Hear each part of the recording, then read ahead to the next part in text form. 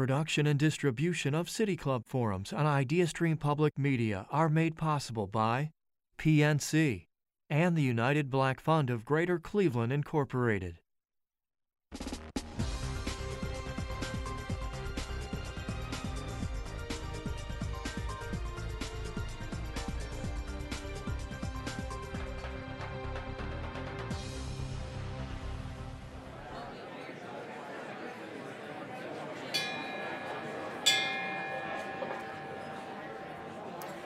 Hello and welcome to the City Club of Cleveland, where we are devoted to conversations of consequence that help democracy thrive.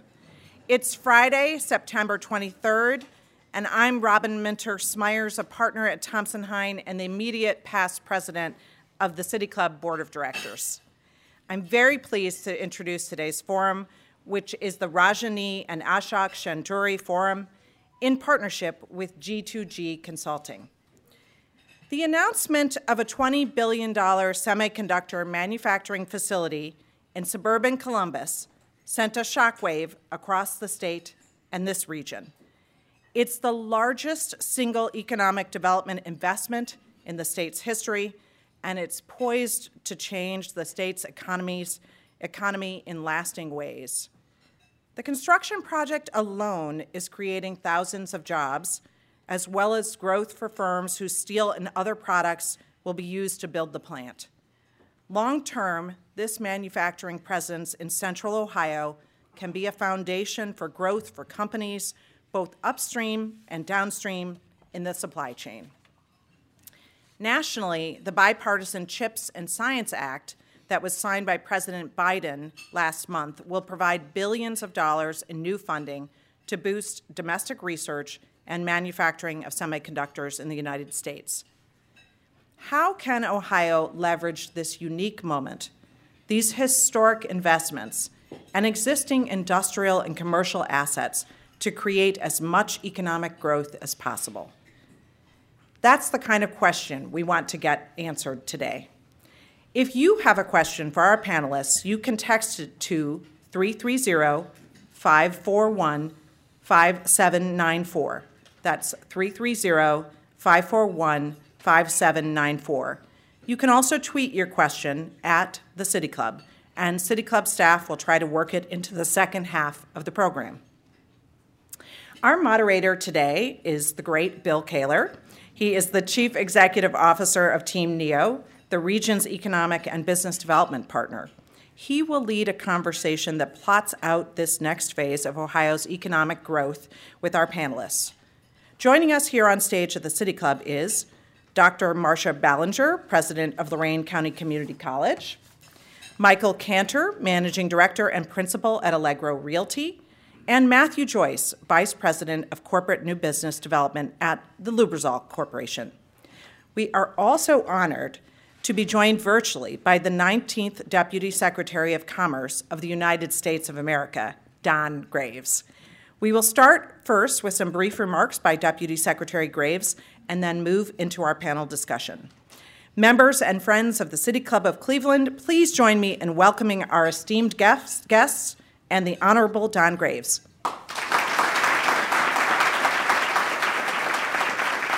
Well, thank you.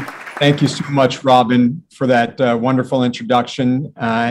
Good to see everyone. Thank you, City Club and the whole team, Dan and team, for hosting today's event.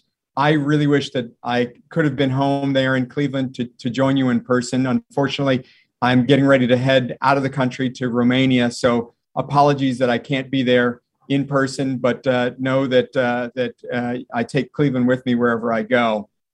Now, throughout our history, and especially since the end of World War II, we've recognized that the foundations of a prosperous, inclusive, and stable world economic order, and frankly, for the success of our economy, is our free and democratic societies that value the rule of law and foster inclusion, engage in fair and mutually beneficial trade, offer choice, affordability, and the availability of goods and services for consumers, ensure opportunities and protections for the middle class and those that are seeking to enter the middle class, and enable and protect innovation and entrepreneurship with creative and inclusive capital markets. And I think it's especially that last piece that we're focused on today.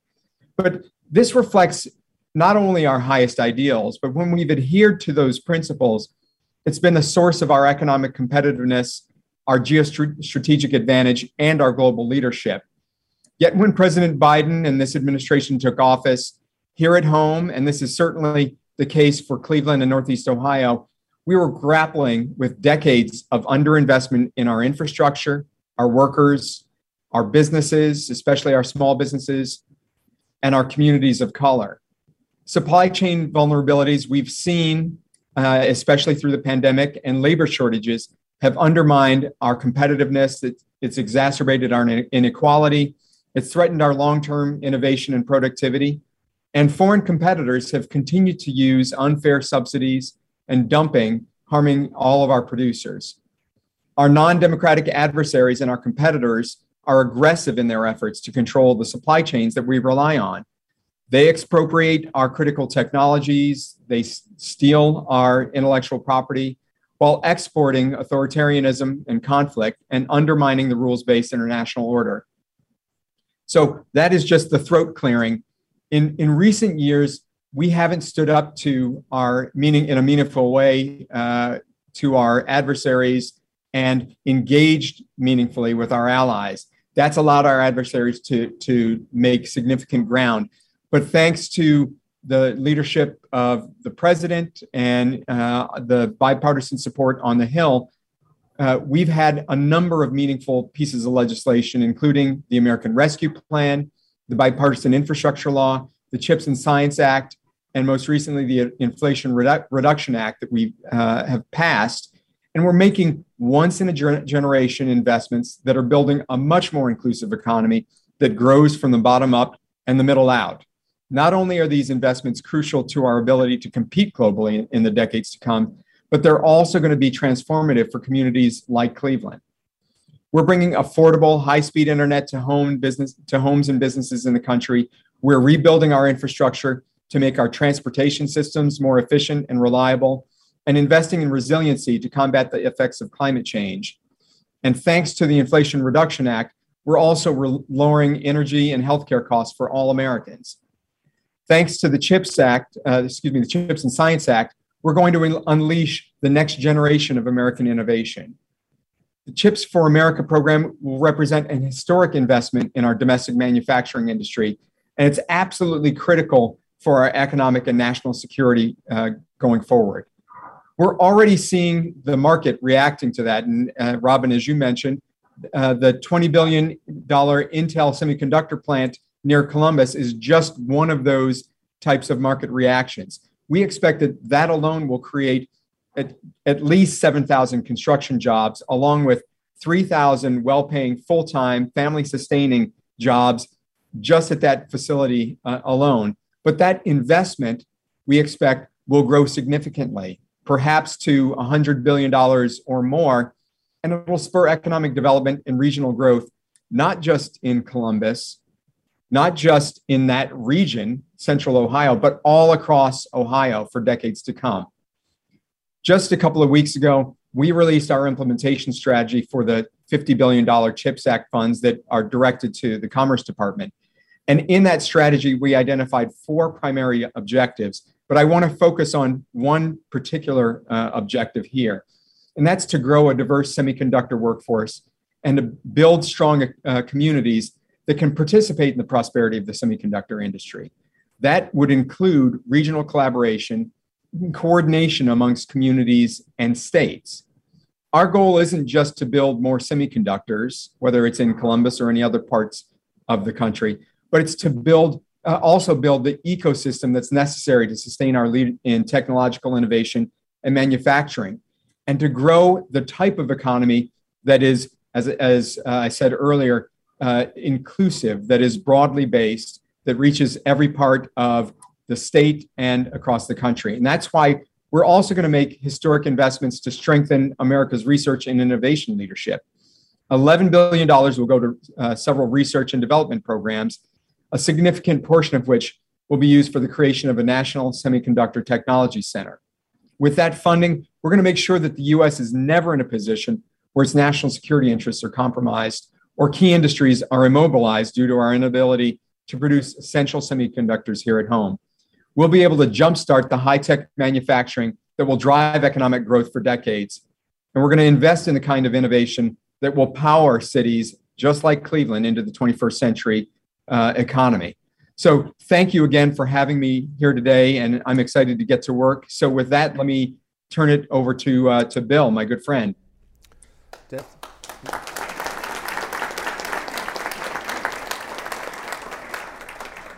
Deputy Secretary, it's great to see you again and hear your very thoughtful words. Allow me to ask a follow-up question or two, if you would.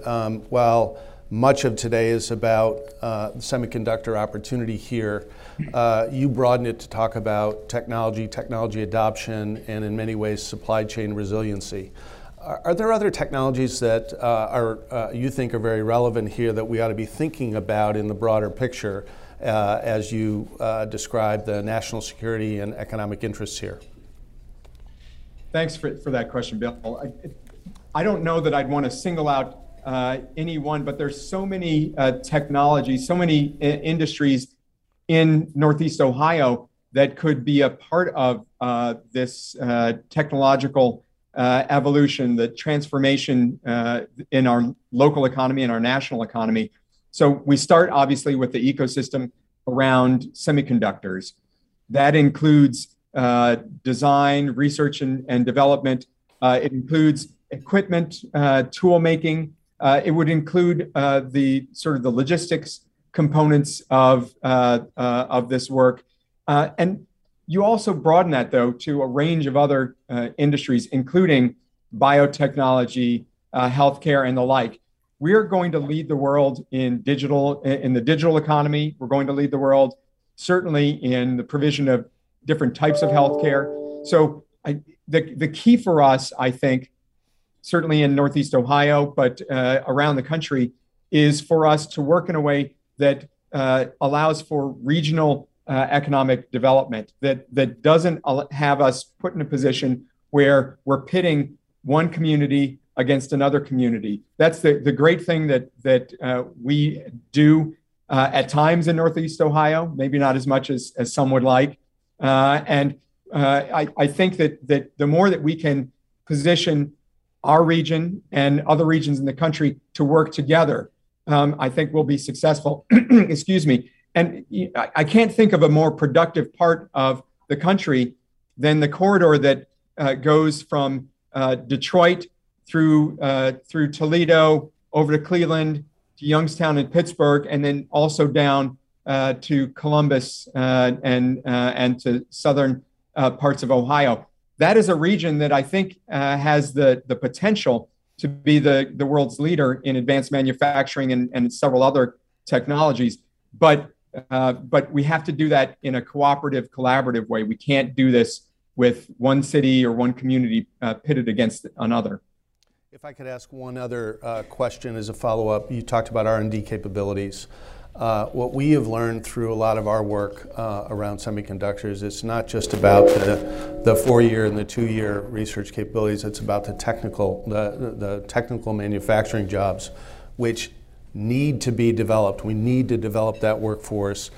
Dr. Ballinger's here from Lorain County Community College. Could you provide a perspective on that part of the higher education spectrum? Well, I think you are exactly right. We need to make sure that certainly in the Cleveland area that we have the workforce for the jobs that are here and that are coming. The CHIPS Act isn't just about the PhD caliber jobs, the types of jobs that you get after many years of university training. You can also, as I mentioned, these are jobs that include construction related fields. It includes technical jobs where all you need is a certification.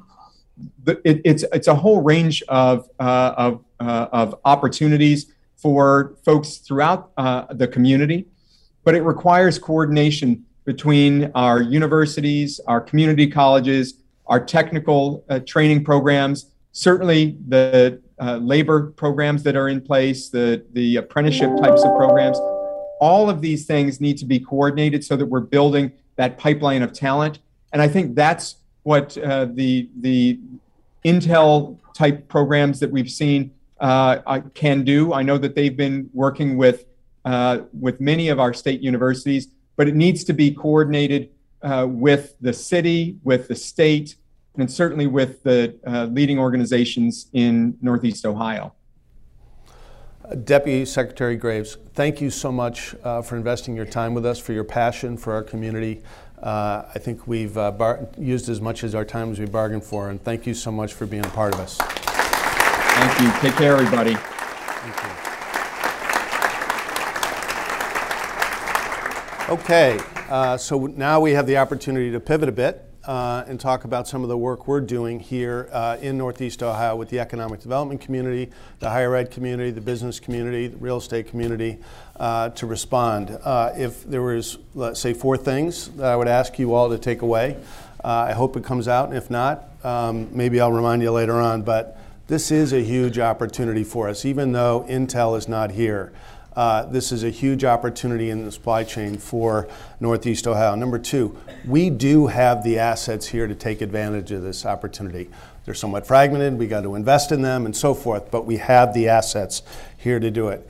It will require collective effort.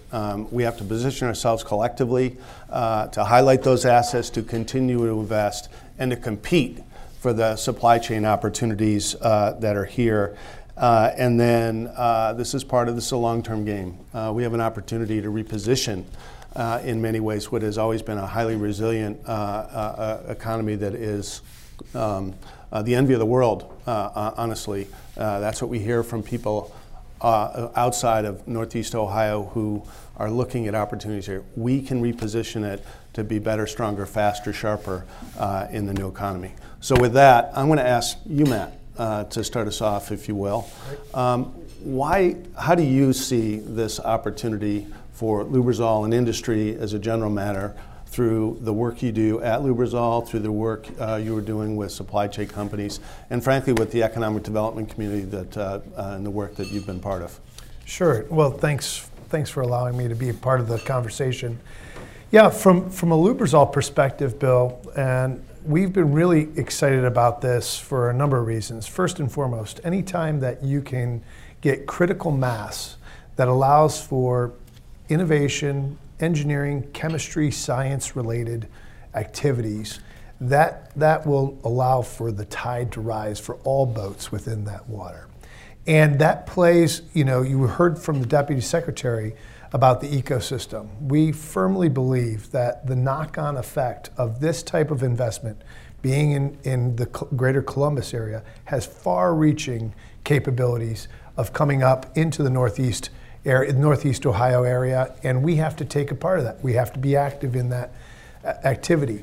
It's going to allow for us to utilize all those tremendous academic institutions that I'm sure Marcia will talk about, but also those resources we want to keep in Ohio after we educate them and attract those folks to come to Ohio as and when those jobs become available.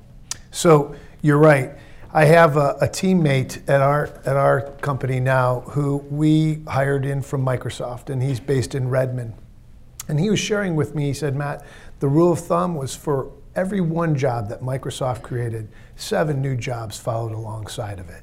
And that goes far and wide. And that goes beyond the restaurateurs and the folks who will be supplying the food and so on and so forth. This is far-reaching. So when Lubrizol looks at this now, we look at where can we attract great talent. How do we do that is when there's more critical mass associated with jobs related to technology, to innovation, to science, chemistry, and we can attract those folks to come to areas like Cleveland, like the greater Cleveland area, Akron, and all, of course, throughout the entire Northeast Ohio area. So perfect pivot then to Marcia and your work with others in the higher ed community.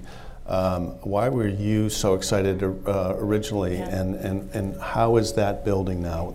Share with the group the kind of work you're doing. Sure. So we like to say at Lorain County Community College, we've been building for this moment for a decade. and working in collaboration with our other higher education partners throughout Northeast Ohio. I think to the Deputy Secretary's point, this is about coming together for the entire continuum. And so we firmly believe that that ripple effect and that follow on, which will happen inevitably in Northeast Ohio, we are already working with dozens and dozens of suppliers to Intel and have been doing that throughout Northeast Ohio. So we're at Lorain County Community College, just as an example, we were selected by Intel as they announced at their groundbreaking a couple of weeks ago that we are one of the collaborations. So a consortium has been created in Northeast Ohio that brings together our community colleges through our partner universities. I see Case Western Reserve here. We have a partnership with Case Western Reserve as a part of this. We are looking at growing talent from K through 12 all the way through the PhD level. And as the Deputy Secretary said, we are looking at technician level. We know just in the Intel example, they have 70% of those jobs will require a 2-year associate's degree. But we also know that those industry recognized certifications are so critical, and all the way through the research. And then working with our corporate partners is critical. We know that the curriculum that is needed for these types of jobs, not only does it impact semiconductors and chips, but we're looking at automation and robotics, and part of the consortium that we have created is focused on educating the K through 12 educators as well as those at our colleges, and then creating learn and earn models, because we want to ensure that our students are working in industry as a part of that.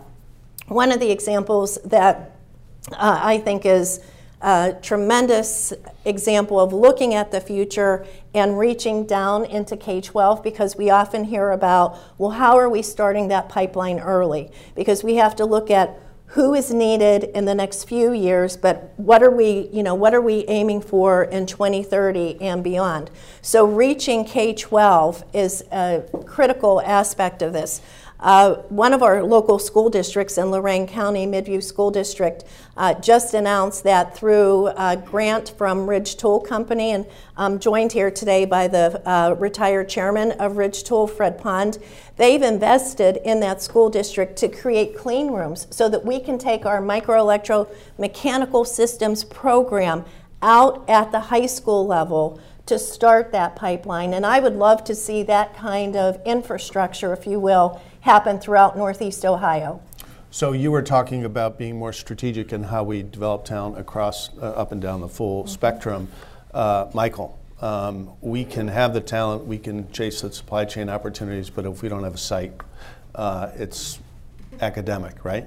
It is. It's important now for Northeast Ohio to be proactive about creating sites to attract suppliers of Intel, as well as other industries like the electric vehicle battery industry is a big opportunity for Northeast Ohio.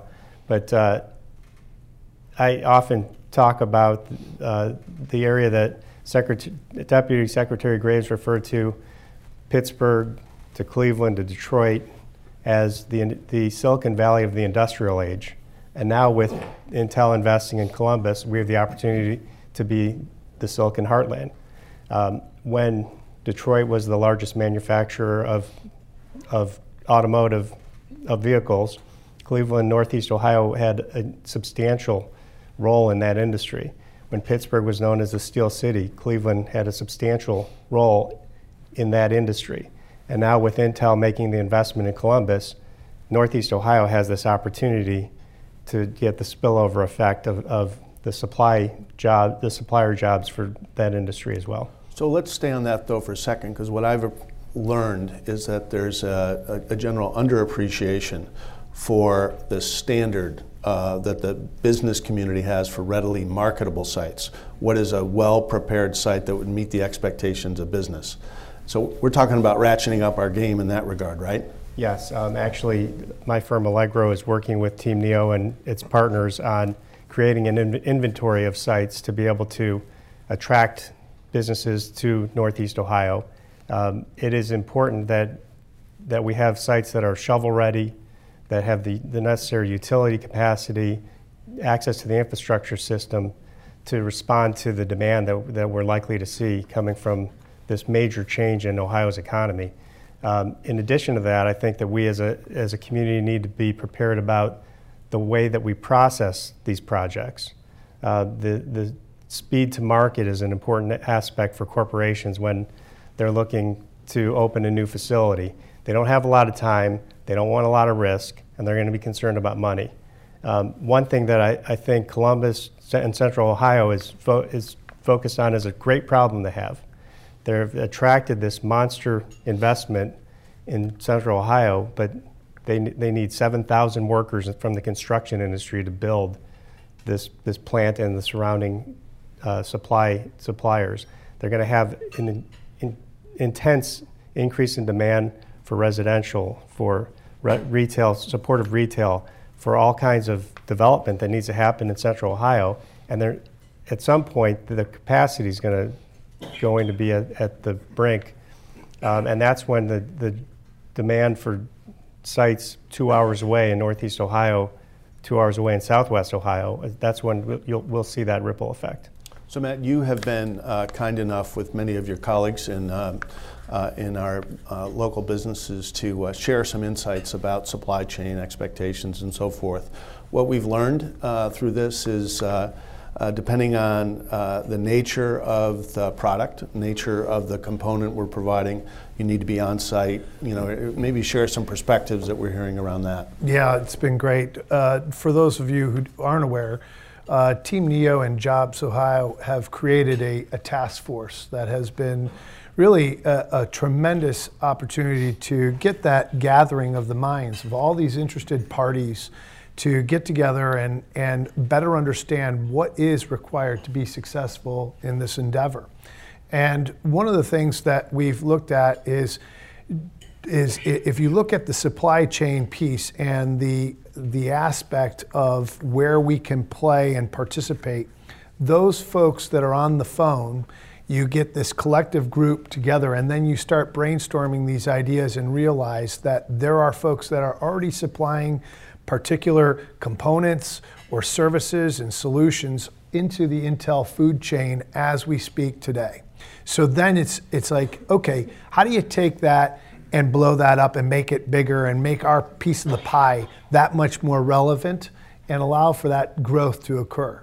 And I think it's been a tremendous effort on a part of so many different companies from around the city and the region and universities and other interested value-added stakeholders to take part in this. I think if we were to look at the key insight, and I had the chance, coincidentally, Lubrizol has been working in collaboration with Intel for the past 2 years on a separate activity, enabling their chips to be able to perform at higher temperatures for the future due to the power densities of compute power for the future.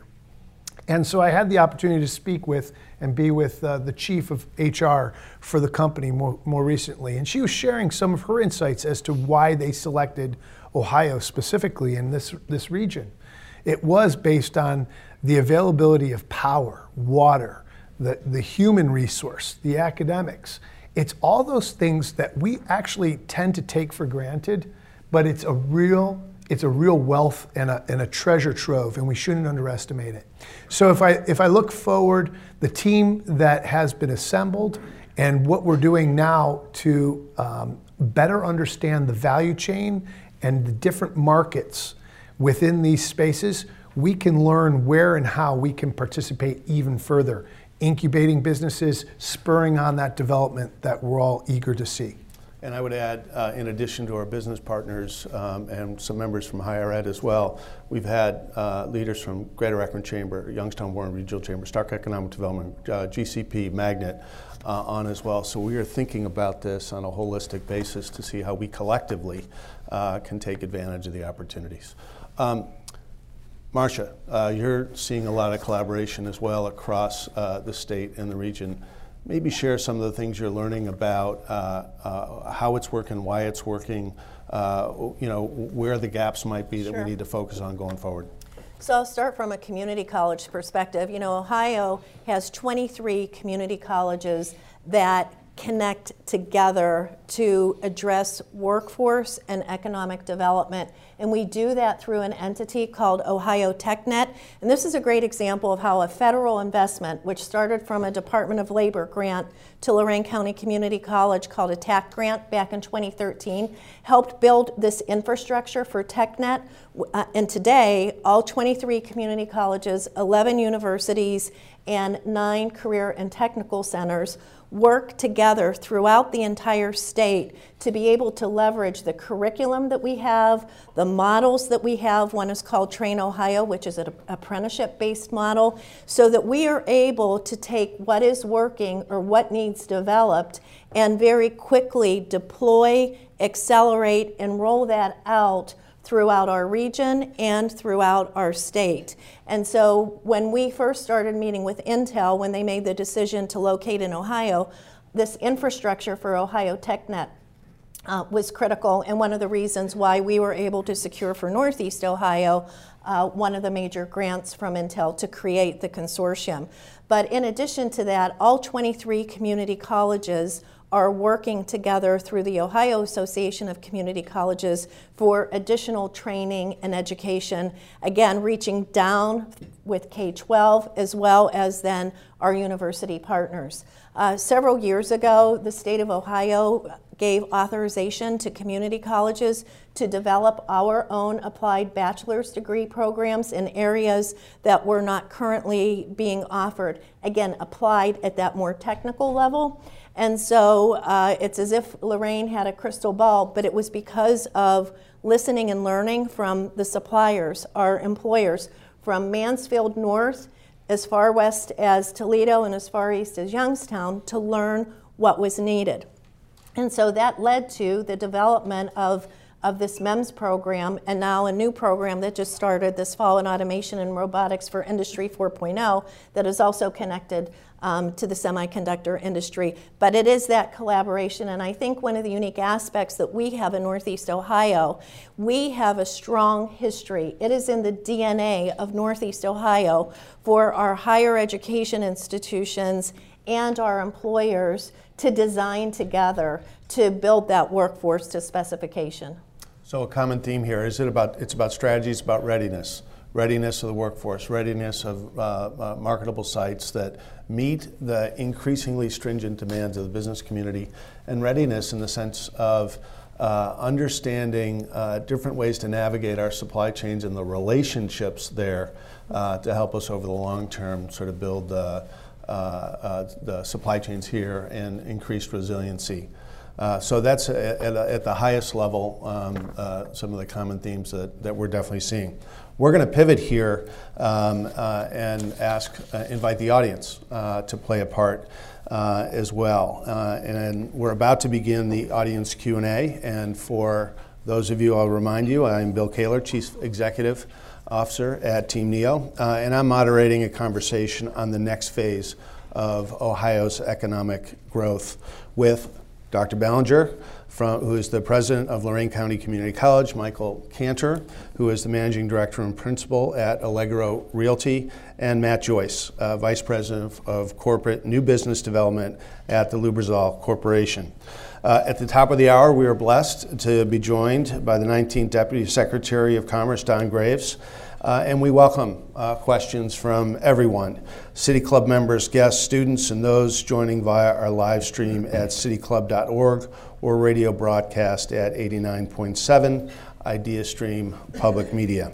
If you'd like to tweet a question for our panelists, please tweet it at thecityclub.com, at the City Club, and you can also text it to 330-541-5794. That's 330-541-5794, and the City Club staff will try to work it into the program. So with that, whoever would like to start with the first question, please do so. Thank you. It sounds like there's a lot of great collaboration going on, but these workers that we develop have to be able to get to work. This is to any of you. how are all your efforts coordinating with public transportation, which is very weak in this area right now, to make sure workers can actually get to school, get to work, get to their jobs? Thank you. So I will get it started and then we can share some. We are working with a number of members of the economic development community, public sector, to look at various options. One of the great opportunities on sites, and maybe Michael, you talk about, is the job hub focus we've had strategically in terms of identifying sites where they have a lot of attractive transportation and mobility options, as well as, by definition, a job hub is situated in a highly dense area. Yeah. So when we're working to identify sites to attract jobs, there are multiple overlays that we look at. Like I mentioned earlier, we're going to look at high capacity utilities and transportation infrastructure, but we're also going to look at public transit access. And as Bill said, the job hubs are areas where we already have densified labor pools and employment opportunities, and there will be prioritization based on the ability to tap into those existing clusters. And I would just add to that, in Lorain County, it is a major issue for us because we don't have a comprehensive public transportation system. I'm happy to be joined here today by Tony Gallo, who is the president of our Lorain County Chamber of Commerce, as well as Nick Turner from the Nord Family Foundation. And they are two partners that we're working to look at new creative innovations because we know that is one of the greatest challenges and opportunities that we have to revision what that transportation system does look like. Do we have any other questions, please? Yes, we have a question that came in through text. Deputy Secretary Graves said regional collaboration is critically important. It was central to Northeast Ohio's BBB bid, but we still lost. What more do we need to be different to win CHIPS Act and other opportunities? I'll take that anyway. So I'll just get started. Collaboration in and of itself is an enabler to success. We will get feedback on the Build Back Better grant and what we could have done differently.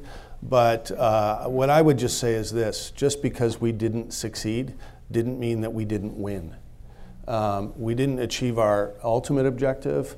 But I can tell you, and I see some of the faces here that we're working with in economic development, a lot of the work we did with Build Back Better is being used in other work we're doing. And I am very encouraged by the opportunity we will have to work with many of the partners in the room here to find opportunities to leverage it and then meet our ultimate objective in other opportunities.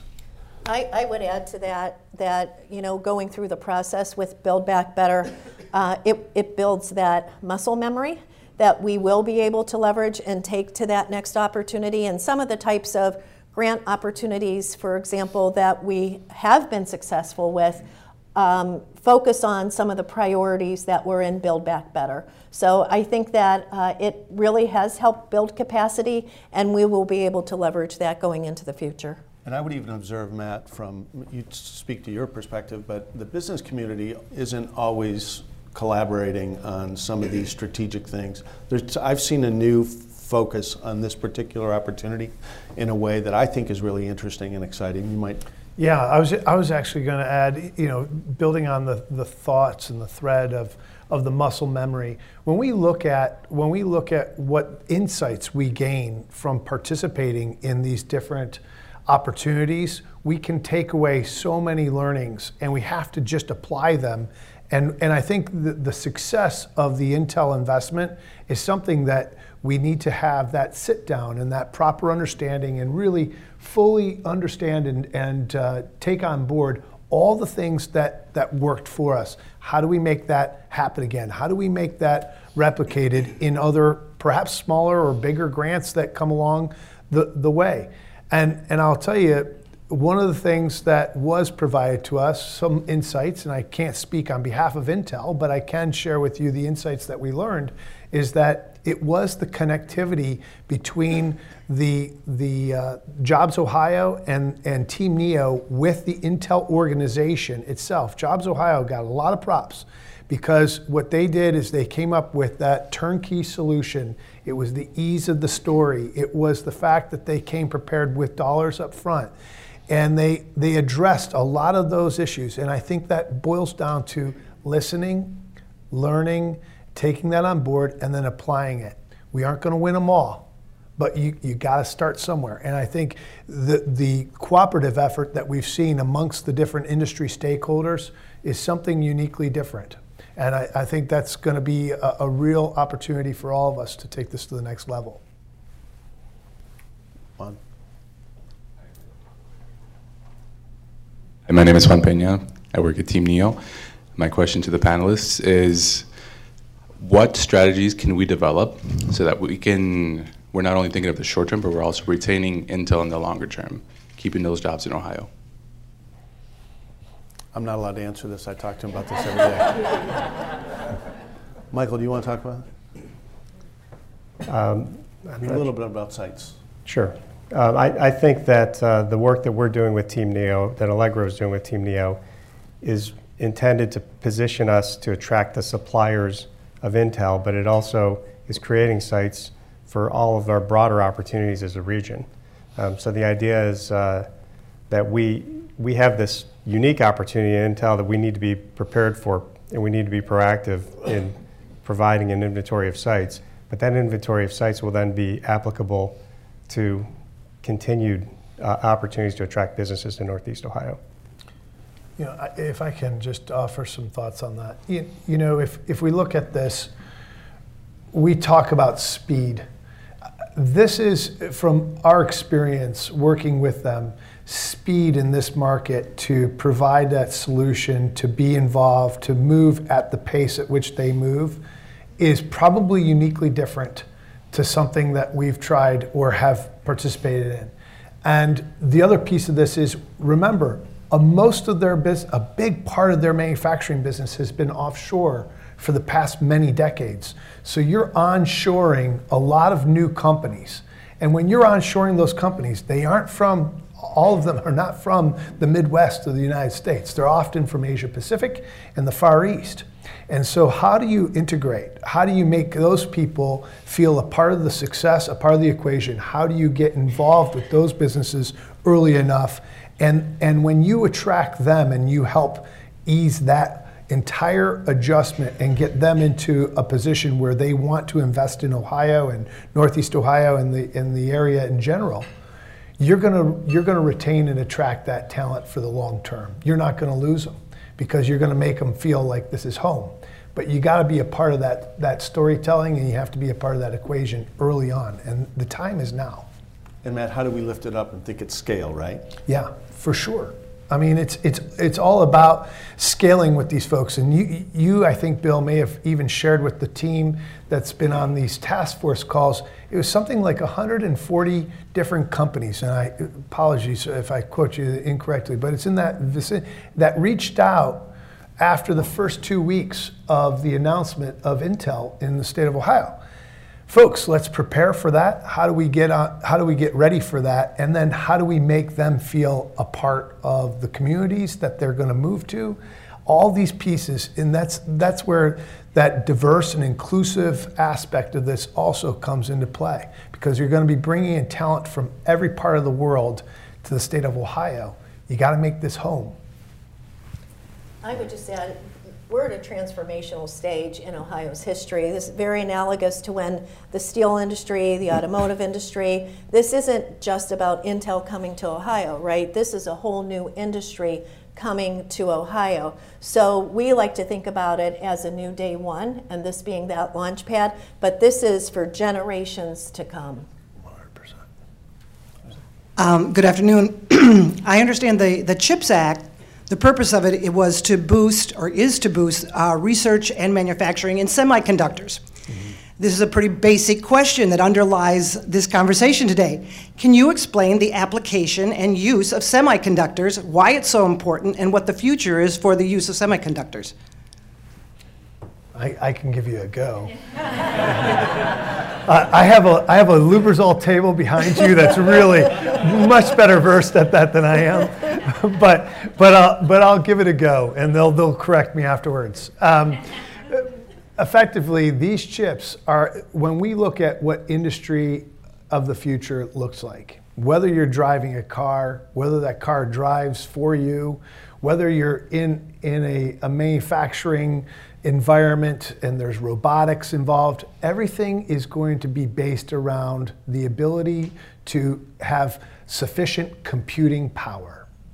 And the cloud and the storage of all that data that we take for granted when we take a picture on our iPhones or our smartphones, that is all going into a place that's going to require computing power, and it's going to need to be dense, and it's going to need to be powerful. And that's what Intel creates, and others in their market, AMD, NVIDIA, others create those types of technologies that allow for the world to function as we know it and continue to advance. And that is going to be underwriting pretty much everything that we do in the future. So how quickly they can develop it, how powerful those can be, how efficient and effective they can be, how sustainable they can be. That's another big question out of this, is the sustainability of all these materials. Those are all going to be critical elements in the development of technology for the future. But it underlies pretty much everything. And if I could just add to that, so, when we talk about it and we try to, talk to students in K through 12 as well, we talk about it makes everything smarter, and they get that. And so, your point, though, I think is really enlightening, because how do we communicate that to the masses about why the CHIPS Act is important and why semiconductors are important not only to our economy but to defense? And so one of the programs that we're focused on that came out of the National Network for Manufacturing Initiatives out of the Department of Defense started out in San Jose, and it's called Flex Factor. And it's a program that teaches kids how to take sensors and apply them to real world problems, because you start talking about things called microelectromechanical systems and you lose someone. But when we start talking about, well, how can you take that sensor and what problem are you trying to solve? Because everything is smart today. And so I think continuing that conversation is critically important. Thank you. So the question refers to Intel's really put our region in the spotlight. You mentioned people are going to be coming from all over the country, internationally, to set up their supply chains here. But for anyone in this room who's tried to travel from Northeast Ohio somewhere else, we don't have a lot of flights. Other cities like Atlanta and Charlotte have really doubled down on their airports. Can we actually leverage this investment to become a travel hub and make it easy to have this region be accessed by other parts of the world? You travel a lot. Yeah.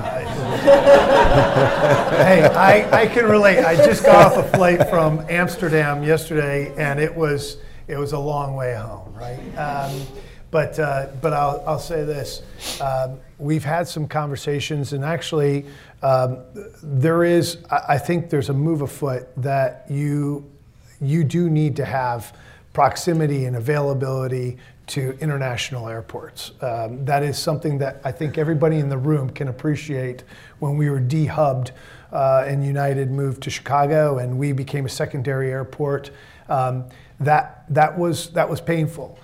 What I'd say is that there are efforts afoot to introduce more direct flights abroad. But it's a chicken and egg, right? And so part of this is how do we create that demand so that the airports and the airplanes and the airlines, it's an obvious step that we move to add additional flights in this area. And I think that we're still, I would consider it a work in progress for certain. I wish I had a better answer.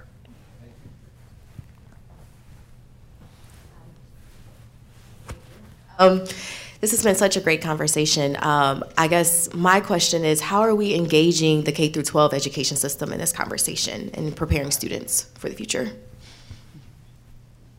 Thank you for the question. We are working, I should have said earlier, so through Team NEO, we have something called the Talent Development Council that is working across Team NEO's entire footprint that brings to the table education as well as employers, and it's focused on the high demand jobs. And then how we're working with the intermediaries as well as, I'll use our Lorain County example, and we have an educational service center that connects all of the school districts together. I personally meet with, along with our entire team, the superintendents, the curriculum directors, and the teachers are on our campus, and we are out at those high school sites, as well as working at lower levels within K-12. But taking to them what is the future and what are those future opportunities. So when I shared the example a bit earlier about Midview schools in Lorain County, you know, the reason they were poised to go ask Ridge Tool for a grant was because of conversations we've been having with them for 2 years and bringing kids out and going through clean rooms to understand what is something in the future about semiconductors that might appeal to them. But I think there's an opportunity to be much more proactive, strategic, and holistic about that throughout Northeast Ohio as we build that workforce to spec, because it's not just the employees who are going to get hired by Intel and other suppliers in the next couple of years. It really is looking out to grow that. My own observation would be, you know, whether it's Team NEO or GCP or Cleveland Foundation or Jumpstart or and many other organizations throughout the community that are focused on this very issue. This has put a huge spotlight again on the need for STEM education, to embrace, have young people embrace STEM disciplines early on in their life. I tell everybody that I talk to about this topic that if I would have learned baseball computing technology or statistics based on the lens of baseball, I might not be sitting here, I might be doing something else. I just didn't get it at that time. And I think we have to make it more inviting for our young people to look at and learn chemistry and physics and those kinds of disciplines so that we're able to take advantage of not just the semiconductor, the EV opportunity, the polymer opportunity that we have in this community. And a lot of people are working on it. Okay. I know we're almost out of time. I just want to follow up on that. I represent the Girl Scouts. We have 18,000 girls in Northeast Ohio. And don't forget about the nonprofits that are in this space. We're building a STEM Center of Excellence at one of our camps. We have 144 STEM badges, everything from cybersecurity to robotics. There's a lot of corporations in this room that help us. But make sure that we're networked in, because we're a very powerful resource for all of you. So thank you. Well, great. Thank you for your work. Great.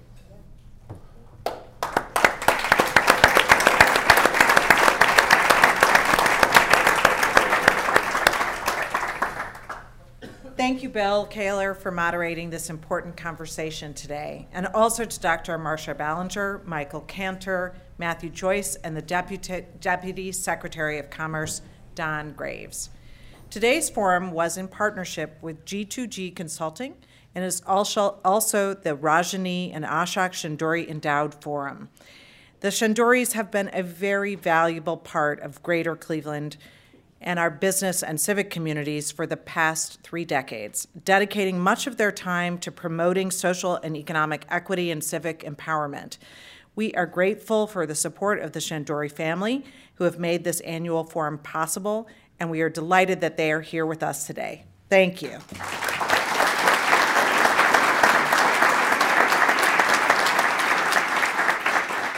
We would also like to welcome guests at tables hosted by Case Western Reserve University, the Cleveland Clinic Philanthropy Institute, Cuyahoga Community College, G2G Consulting, Lorain County Community College Foundation, the Lubrizol Corporation, Ohio Technologies, Inc., Swagelok, and Team NEO. Thank you all for being here today. Next week, on Wednesday, September 28th, the City Club will host a conversation led by William Tarter Jr. with the Center for Community Solutions to reflect on Cuyahoga County's government reform and discuss what lies ahead. And then on Friday, September 30th, we will welcome Kevin F. Crane, Head of Retirement Research and Insights at the Bank of America. He will lead a conversation with Kelly Hancock with the Cleveland Clinic, Ethan Karp at Magnet, and Tony Malone at Nestle on employee financial wellness and how to prepare for the changing needs of our workforce. Tickets are still available for these forums, and you can find out more about these forums and others at our website, cityclub.org.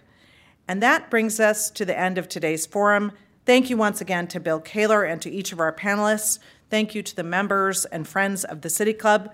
This forum is now adjourned.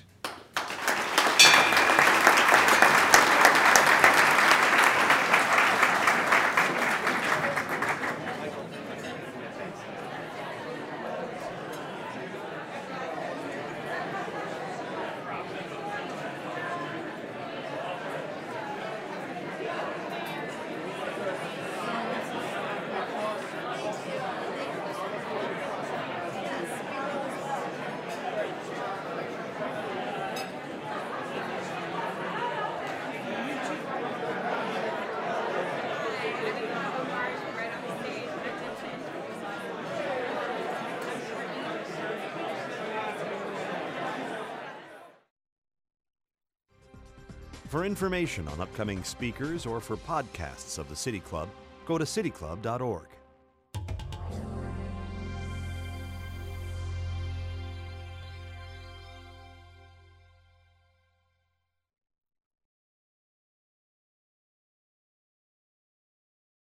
Production and distribution of City Club forums on IdeaStream Public Media are made possible by PNC and the United Black Fund of Greater Cleveland, Incorporated.